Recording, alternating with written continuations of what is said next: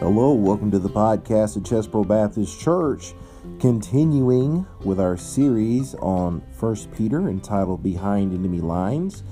Last week we went over the role of a wife, and this week we're going to go over a husband's role in 1 Peter chapter 3 and verse number 7. Please enjoy. 1 Peter chapter 3. Well, wives, last Sunday you got it. This Sunday the husbands get it. So praise the Lord. 1 Peter chapter 3, I'm going to ask you to have your places. Please stand, respect and reverence to the Word of God. I'm going to read one verse, verse number 7. The Bible says, "Likewise, ye husbands, dwell with them according to knowledge, giving honor unto the wife as unto the weaker vessel, as being heirs together of the grace of life, that your prayers be not hindered." And the title of the message this morning is A Husband's Role. The husband's role. Let's pray. Dear gracious Heavenly Father, Lord, we thank you once again for everything that you've done for us and for bringing us to this place where we can learn from your word. Lord, I pray that each and every one of us in here can take something home from the Word of God this morning that can change our lives and make us better Christians. Help us, Lord, clear our minds and our thoughts.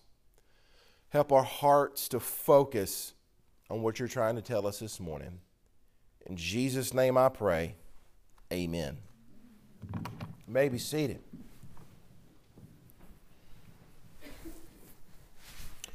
Worldly, ungodly people hate what the Bible says about the roles in a marriage. Absolutely, positively hate it, especially the wife's role. Especially the wife's role in a marriage. But you understand, when you understand these roles from a biblical sense, it becomes a wonderful thing. It becomes a beautiful thing. And, but I do believe, however, if you look in our society, there are faint remnants of the role of a wife prevalent in our society today. I do see them. I see them out there. They're faint, but there are some callbacks to the role of a wife prevalent in our society today. But what I think something that is totally lost, what's totally lost is the role of a husband.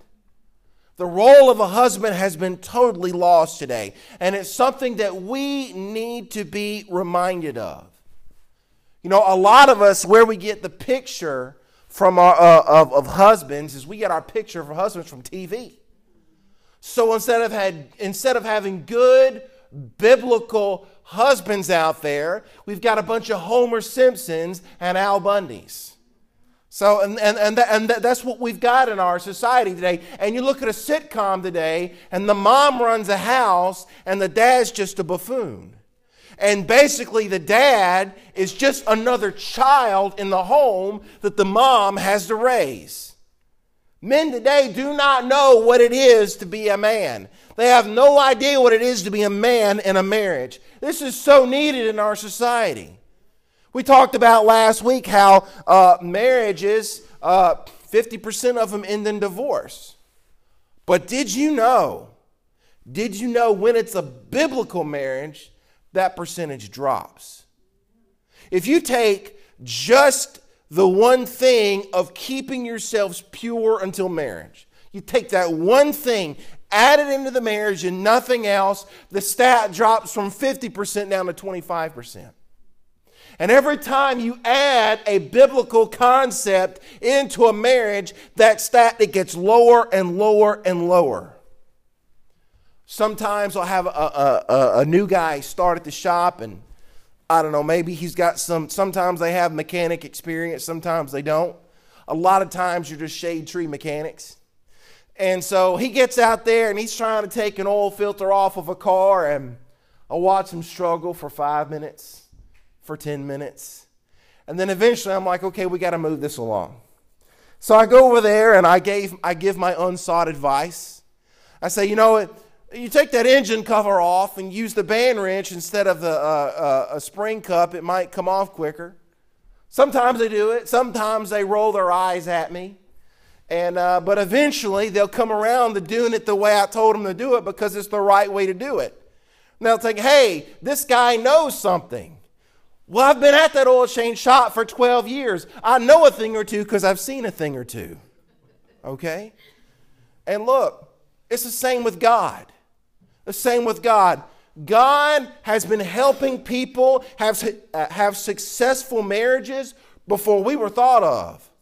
Before we were a twinkle in our parents' eye, God was helping people have successful marriages. So maybe he knows what he's talking about. Maybe he knows how marriage is supposed to work, and that's something that me and you should trust. There's a lot of detail in the Word of God about what a husband is supposed to do. But what we're going to do in this verse in 1 Peter 3 is we're going to use it as a springboard. Now, I can't spend a whole message on the wives and not spend a whole message on the husbands. So that's what I'm about to do. I'm going to use this verse in 1 Peter 3:7. I'm going to use it as a springboard to do a quick study in the Bible on what the role of a husband should be in a marriage. Now, these are short, simple statements in the Bible that lay out what it is that a husband is and what it is that a husband does. Let's read this verse again. 1 Peter 3:7. Likewise, ye husbands, dwell with them according to knowledge, giving honor unto the wife, as unto the weaker vessel, as being heirs together through the grace of life, that your prayers be not hindered. So what I'm actually going to do is I'm actually going to come back to this later. We're going to come back to this verse later on. Right now, I want to go to another major passage in the Bible concerning husbands. That's Ephesians 5. So why don't you go ahead and turn there? Why don't you go ahead and turn to Ephesians 5. I bit my tongue a while ago. I'm trying to see if I'm bleeding. I don't think I am. So, That was dripping. You wouldn't be able to tell from my beard. So what we're going to do in Ephesians 5 is we're going to lay the foundation for the husband here. This is the foundation for the husband.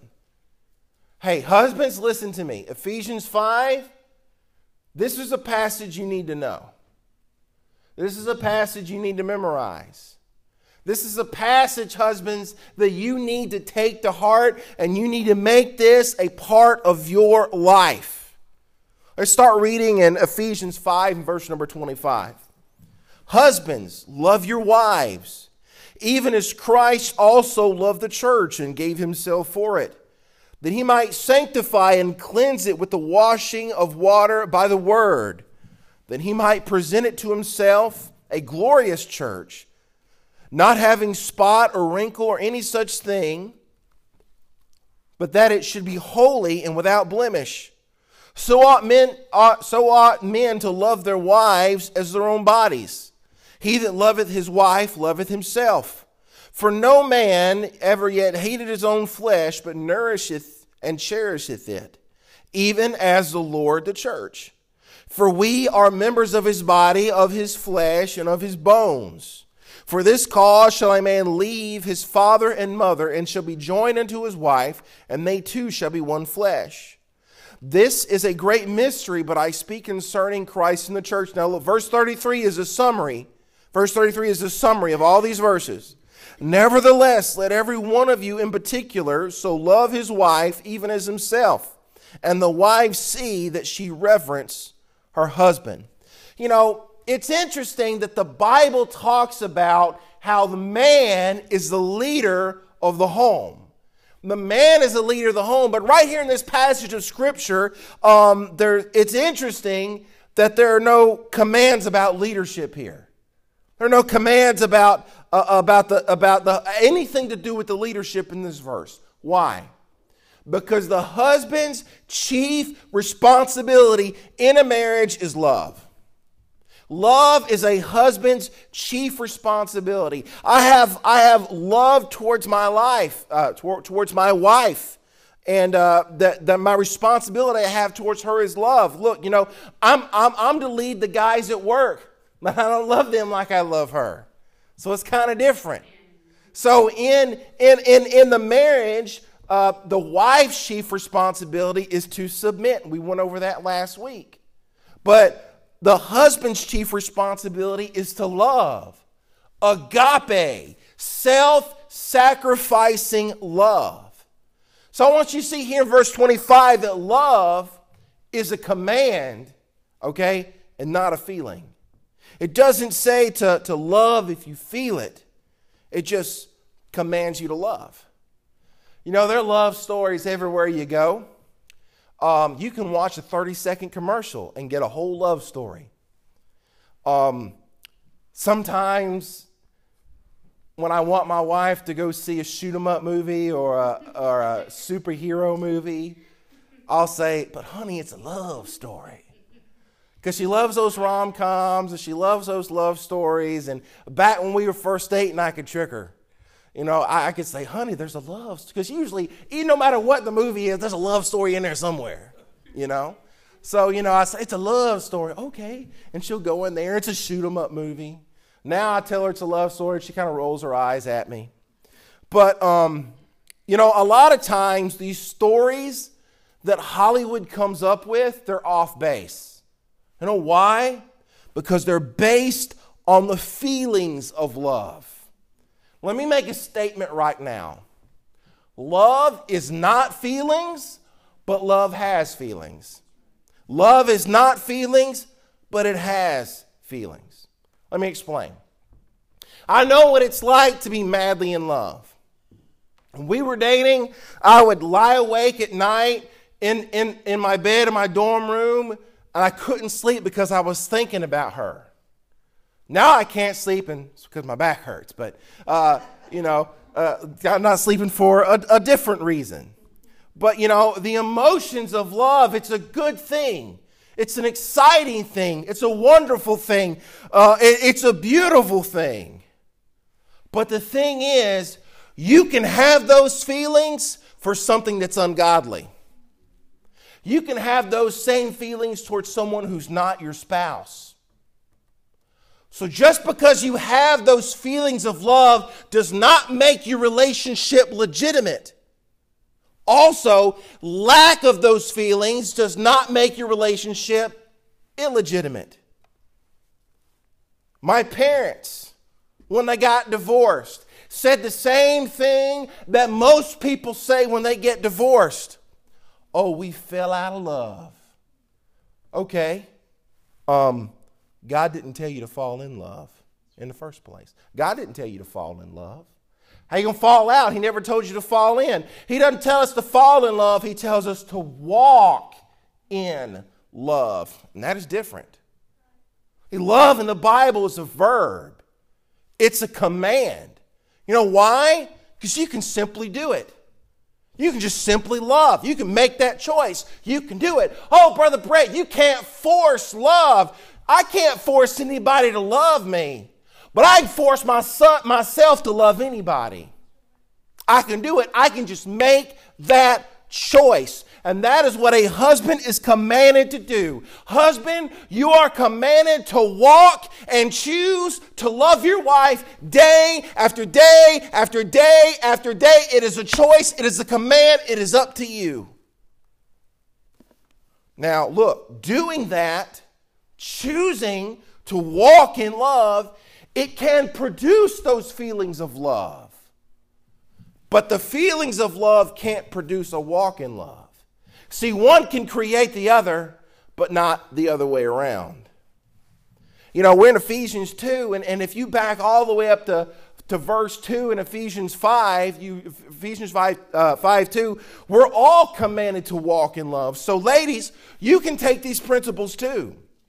You can take these principles and use them in your love relationships too. So we're all commanded to walk in love, but we get all the way down to verse 25, the husbands are singled out.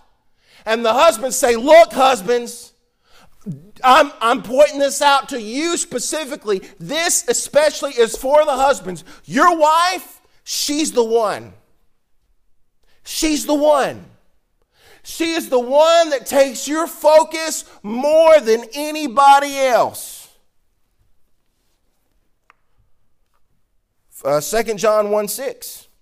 And this is love, that we walk after his commandments. This is the commandment, that, as ye have heard from the beginning, ye should walk in it. Okay? Jesus very simply says here, if you love me, obey my commands. You may say, well, yes, I love God, but I'm not ready to do what God's telling me to do in my life. Then you don't love him. You don't love him. Oh, you may have feelings of love toward God, but feelings aren't actions. If you don't have actions of love towards God, you don't love God. You can have feelings all you want to, but to walk in love, it's a verb, it's an action, it's a command, it's a choice. Actions. You know the old saying, actions speak louder than words. This goes for the husband too. Husband, you are to have tactile, 3D, tangible actions to show that you are walking in love towards your bride every single day. This is simple, but it's not easy. It's difficult. You want to know why? Because the husband has to come to the place where he says, I die to myself. I die to myself. And he puts her first. I'll be honest with you. Sometimes I don't want to put her first.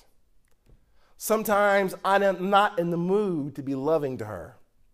Sometimes I'm not in the mood to say things to her in a loving manner. I don't know if you have, any idea what that's like. I don't know. Not at all. You have no idea what I'm talking about. There was a story about this couple. It came to a Christian counselor for their marriage. And the husband looked at the counselor and said, Counselor, the love is gone. The thrill is gone. The thrill is gone. The love is gone. The counselor looked at the husband and said, well, you're commanded to love your wife. And the husband said, oh, no, you don't understand. You do not understand. It's like she's not even my wife. It's like she's just my neighbor. It's like she's my roommate. It's like we live in the same house, but I go and do my thing, and she goes and does her thing, and we pass just a couple of times a day, and it's like she's not in my wife anymore. It's like she's just a neighbor. And the counselor said, well, you're commanded to love your neighbor. And then the guy said, the husband said, no, you don't understand. It's like this woman, she's not the woman I married. It's like she's somebody different. She's changed. It's like she's a stranger. I don't even know who this woman is anymore. And the counselor leaned towards the husband and said, the Bible says you're supposed to love strangers. And then the guy said, no, you don't get it. You don't get it. It's like she's my enemy.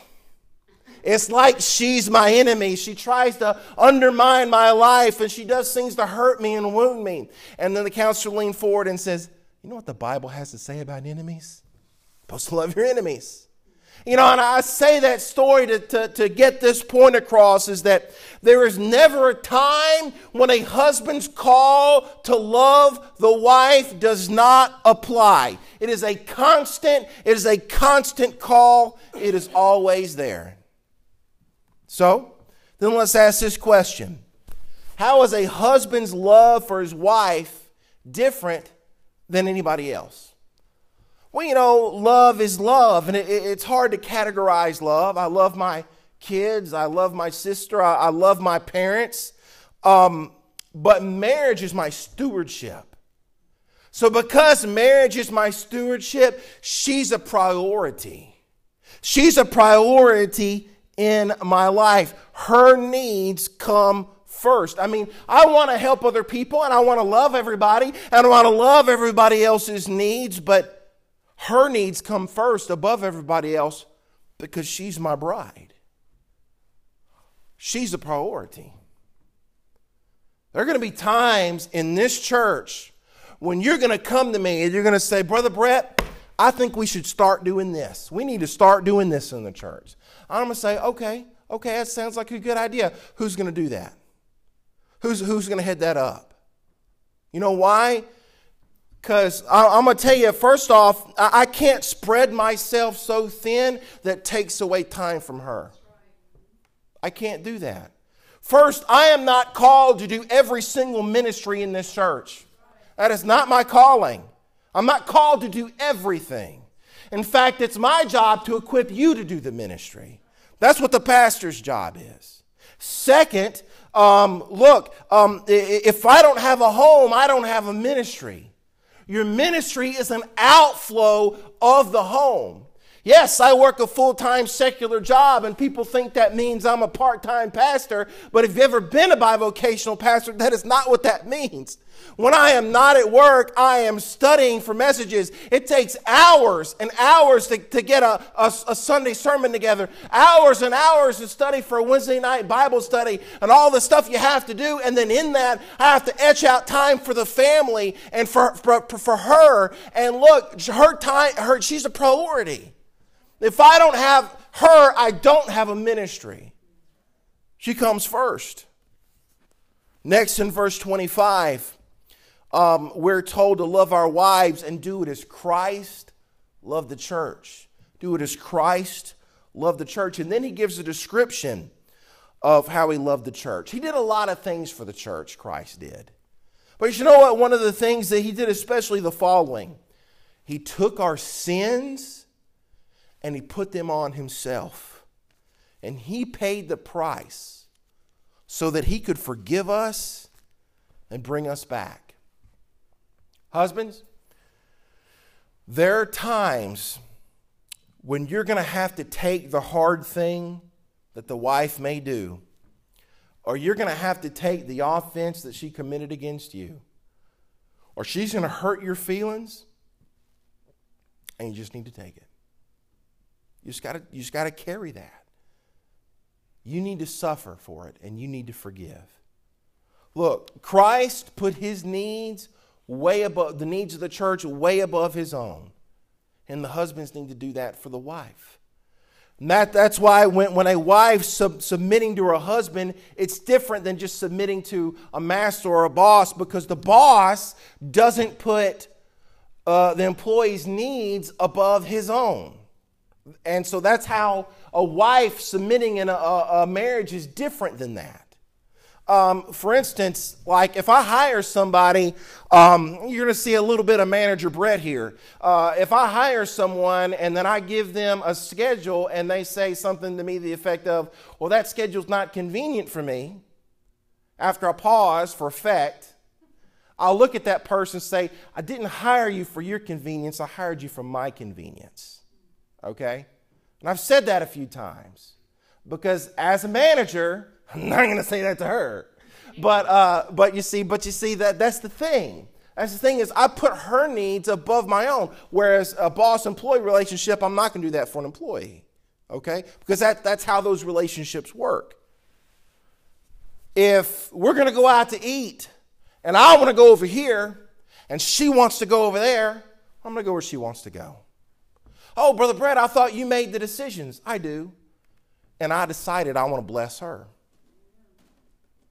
That's what I want to do. I decided the wind agrees with me. But, I decided I want to put my wife's needs above my own. I need to put her preferences above my own. I'm going to confess something to you right now. I'm studying for this message, and I got to thinking, you know what? For years, ever since we've been married, I've told my wife, you can put any bedding you want in our bedroom, but it can't be nothing frilly, it can't be nothing flowery, it can't be nothing frou-frou. And no paint. And so I've always told her that. No flower. My main thing is no flowers. I just don't want any flowers in there. So I'm studying for this message. It's like the Holy Spirit kicked me in the gut. And I text my wife while I'm studying for this message. I said, I've come to a really weird decision. And she texts me a gif of a guy, raising his eyebrow. And I said, she's basically, what is it? And I said, the next time you want to buy bedding, buy whatever you want, even if it's flowers. And she said, why? And I said, because I just want you to have what you want. And she says, no, tell me. It's like she doesn't trust me or something. She's like, no, tell me why. She's like, no, tell me why. And I said, because I'm studying for this message for Sunday, and I just got convicted. And you can have whatever you want, because I'm a guy. Give me a TV and a recliner, I'm good. Okay? And a refrigerator, put my food in. That's about all I need. But but I can live anywhere. So, but if it makes her happy, that's what I want to do. In today's society, what we've done is we've exalted the feelings of love, not the actions of love. Let me give you an example. Romeo and Juliet is not a love story. It is not a love story. I mean, they throw their entire families under the bus. They lie to everybody. And then they commit suicide at the thought of not being with each other. Romeo and Juliet were fools. The only thing we can learn from them is that we can't learn from them. Okay? Look, if there's a single person and you like someone and you want to marry them, we got to ask the question, why do you want to marry them? Do you want to marry them because they're beautiful? Because you get along together, you get along well, you have a lot in common? Do you want to marry them because they make you feel good? Look, these are all wonderful things. These are all good things. They're not going to sustain your marriage. Not going to sustain your marriage. How about you decided to love, how about this, guys? How about you decided to love them and put their needs above yours until the day that you die? How about that? How about that? Because look, that's what you should do.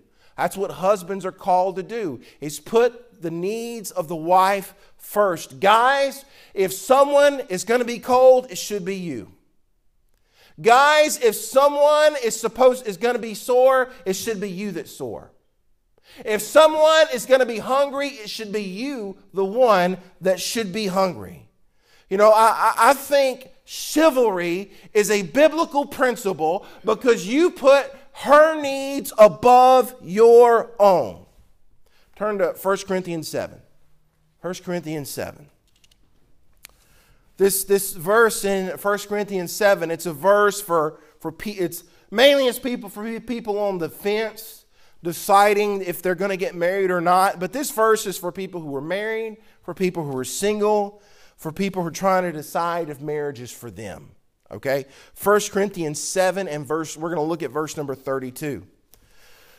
But I would have you without carefulness, he that is unmarried careth for the things that belong to the Lord, how he may please the Lord.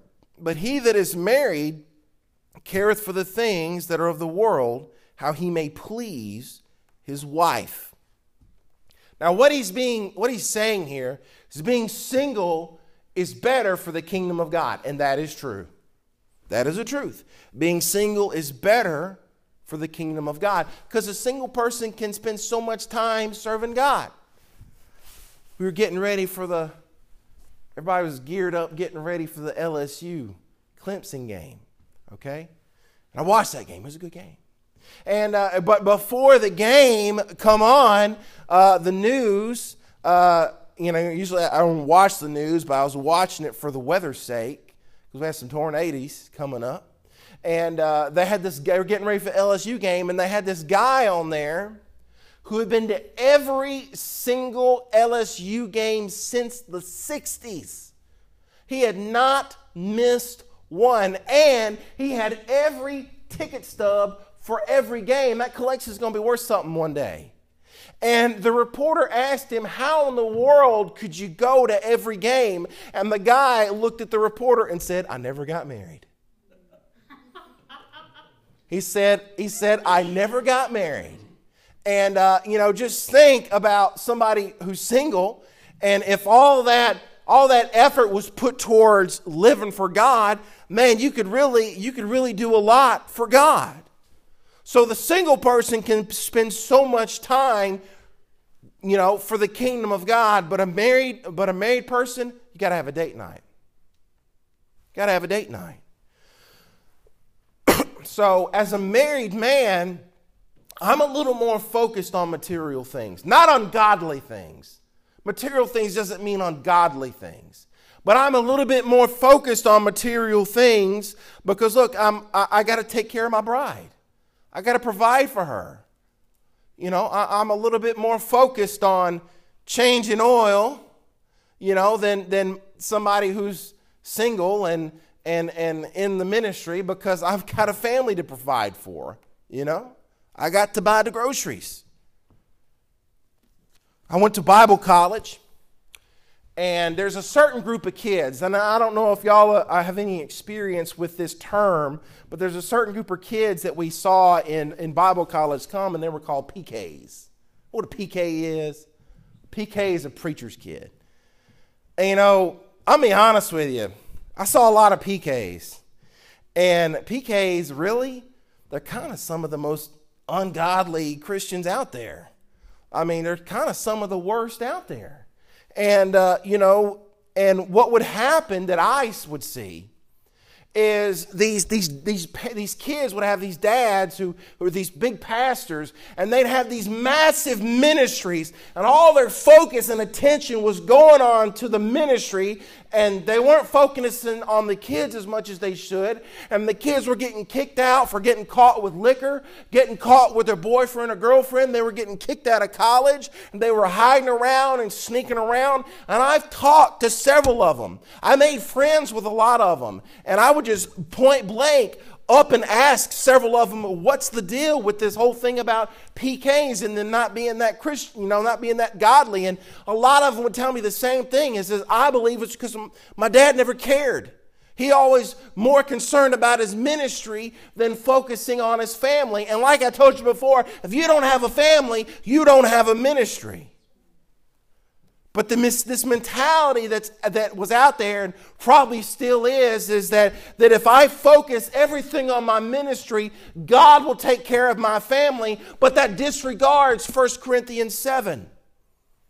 A married man needs to care about the things of this world and care about this material things, but he has to take care of his wife. He has to take care of his family.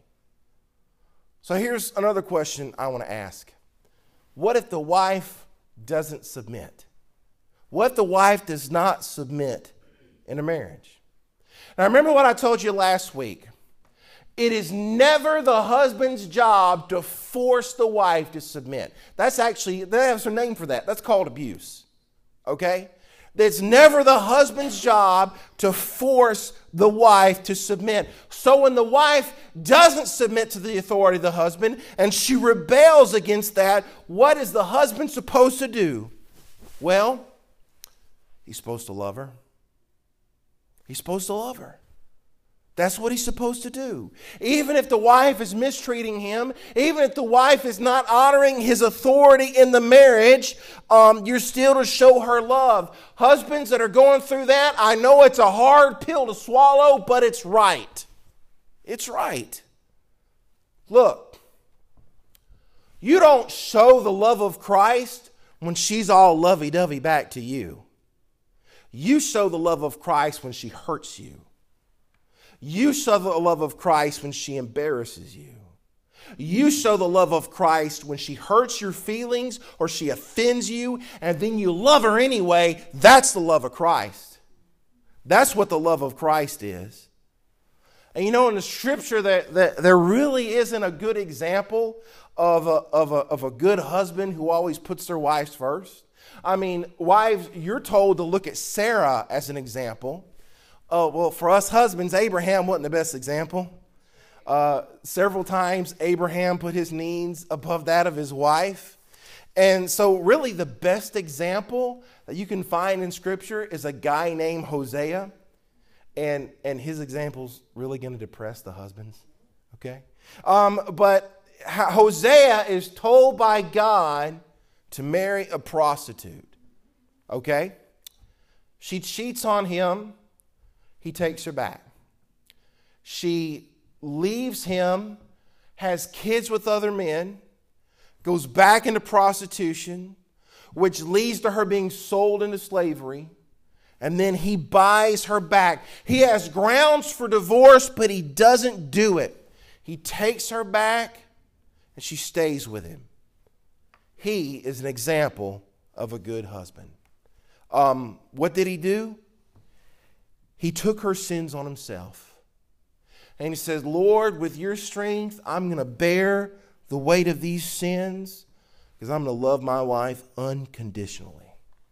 Another good example to follow is Christ, that self-sacrificial love. Now, these examples, this doesn't mean that our wives are evil or something. These are just extreme examples. But these extreme examples show me and you, husband, that there is never a time when we are not to love our wife. We are commanded to do so. Ephesians 5:29. For no man ever yet hated his own flesh, but nourisheth and cherisheth it, even as the Lord the church. Two words should be highlighted in that verse, and that's the word nourish and the word cherish. So just as Christ takes care of the church in this way, like his own body, so the husband should take care of the wife and nourish and cherish the wife like it was his own body. First, the husband for the wife needs to nourish her. And I'm to give my wife what she needs. Physically, emotionally, also spiritually. I'm to provide for my wife. Next is cherish. Man, that's an interesting word. Cherish. Y'all remember the song? Cherish is the word. Lord, I apologize for that there. I'm sorry. But you're supposed to cherish your wife.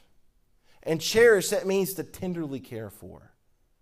It means to comfort. Let me read you another verse, Colossians 3:19. Listen to this. This is interesting. Husbands, love your wives and be not bitter against them. Husbands, love your wives and be not bitter against them. Now, telling husbands not to be bitter towards your wives after you told them to love them, that's kind of strange, you know. But the word bitter here, it doesn't mean hold a grudge against. That's not what bitter means. The word bitter here means don't be harsh to your wife. You ever see a husband and he's just mean to his wife? And he's just short with her and sharp with her? Look, your wife is supposed to be the one person you're the nicest to. Okay? It's the one person you're supposed to be the nicest to. You know what the opposite of that bitterness in that verse is? It's Proverbs 19:22, where it says, the desire of a man is his kindness. You know, sometimes you deal with people and you just want them to be kind. Can't you just be a kind person? Like you be kind to them and you want them to be kind back. And we have to stop and get out of this idea is that the older we get and the longer we're around someone, the less kind we have to be to them. And that ought not so to be. Nay, it should be the longer you're around somebody, the kinder and more gentler and more merciful you should be to that person. Now, we're going to go back to 1 Peter 3:7. Let's go back to 1 Peter 3:7 now.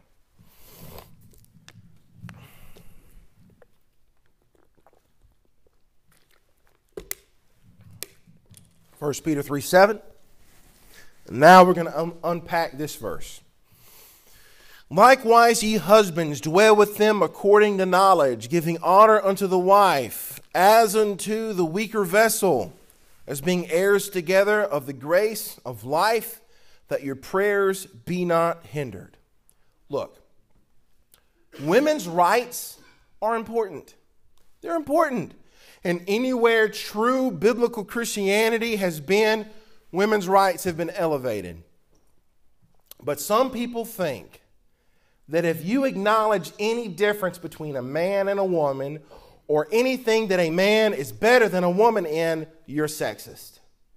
I could say, men are generally taller than women. Oh, now I'm a sexist. I'm a sexist now. And you can make these observations about men and women, but you better not say them out loud or you're going to get into some trouble. You can say nice things about women and bad things about men, and nobody will say anything, but you can't reverse that. You can't say that backwards. I mean, I can say that women are prettier than men. Praise the Lord. This is a good thing. I can say that women are more nurturing than men. They have better parenting skills. Women have this amazing ability to bear children, and it's a wonderful thing that men cannot do. It's a beautiful, wonderful thing. But if you say that a man is better than a woman at anything, it's just considered so bad. Generally, the thing is that men are better leaders than women. Oh, but that's when the picket signs come out. Oh, they're going to march on us now. We're going to be on the news because I said that out loud. See, this fact that you just can't acknowledge any difference, it's not real. It's made up. It's pretend. There are differences, and it's okay to talk about them. What is meant here by the woman is the weaker vessel? What does that mean? Well, it's in the word vessel. The word vessel is used to describe the body. Okay? And that is all that's weaker in a woman. Okay? Women aren't morally weaker. They're not spiritually weaker. They're not intellectually weaker. And it seems to me that women are actually more spiritual than men. Look around in our churches today and you'll see that. Okay? There are things in a woman's body that makes bearing children easier for them, but it makes their body weaker than a man's. Okay? Women are generally colder because they keep that core body temperature close to the womb. It keeps the baby warm. 150-pound man and a 150-pound woman, the same weight, usually the man has 15% more muscle mass, usually in the upper body. These are biological differences. We can't ignore them and just pretend they don't exist. When you're a man and you're going into the Marines, you have to do 3 pull-ups, or you can't be in the Marines. If you're a woman, you don't have to do any pull-ups. Is that unfair? No, because a woman's not a man. A woman's not a man. It's not unfair. It's silly to think there are no differences. That's why there are no women in the NFL. Now, I'm sure there's the rare woman that could get out there and sack Drew Brees. I'm sure that they exist. But in general, women are not in the NFL. That would be insane. Men and women are different, wonderfully different by design. Likewise, ye husbands, dwell with them according to the knowledge. What knowledge is he talking about? He's talking about the knowledge that you're different. And that difference gives you a place to love her. So because I know this, I am to honor her and not dishonor her. How do I honor her? How do I honor my wife? I open the door. I carry the thing. I take the bullet. If there is a loss or there is a sacrifice or there is suffering that must be done, I take the loss, I take the sacrifice, I take the suffering, because I am to daily set aside my needs for her. That is my job as husband. What the danger of 1 Peter 3:7 is? It says that your prayers be not hindered. Look, husbands, God takes this so seriously. He takes it so seriously, husbands, that he says, husbands, if you fail in your ministry to your wife, it's going to hinder your prayer life. I'm not going to answer your prayers if you fail in this. Your prayers will be hindered if you don't treat your wife how you're supposed to be treated. That is how they're supposed to be treated. That is how important this ministry that a husband has to his wife. But this doesn't mean that if the marriage fails, it's all the husband's fault. That's not what it means. It says that a husband's job is to do his job. Now, what I want to end today is I want to end talking about husbands and wives and their jobs inside and out the home. I'm going to read for you Titus chapter 2, verses 4 through 5. Let me read this. That they may teach the young women to be sober, to love their husbands, to love their children, to be discreet, chaste, keepers of the home, good, obedient to their husbands, that the word of God be not blasphemed. So here, the Bible talks about the role of a woman as a keeper in a home. Some translations have that as a homemaker. Okay? These are all words you say out there in the world, they're going to pick at you. Okay? In order to spell out the husband's role, I have to spell out the wife's role. And you know what this keeper of the home, homemaker, you know what is literally translated as? Worker in the home. That's what it's translated as, worker in the home. Now, people have taken this verse and they've preached, oh, well, this means a woman should not have a job outside of the home. And a woman should only work in the home. But I don't think that's accurate. I don't think you get that much out of this verse, out of that word keepers of the home, homemaker. I don't think you get that much out of it. It does mean that the bride should be working in the home. It means that she should not abandon the wife and mother responsibilities to go work outside the home and hire these responsibilities out to someone else. I do believe that is what it means. In fact, the Proverbs 31 woman, she took care, her kids were taken care of, her husband was taken care of, her home was taken care of, and she even purchased a field. And she had a little side business going. So even the Proverbs 31 woman had a secular job. Okay? So I mean so it's not like you can't have a job outside the home. Women, you can, but you can't neglect the home. Now that we talked about that, let's end on the men. 1 Timothy 5:8 says this.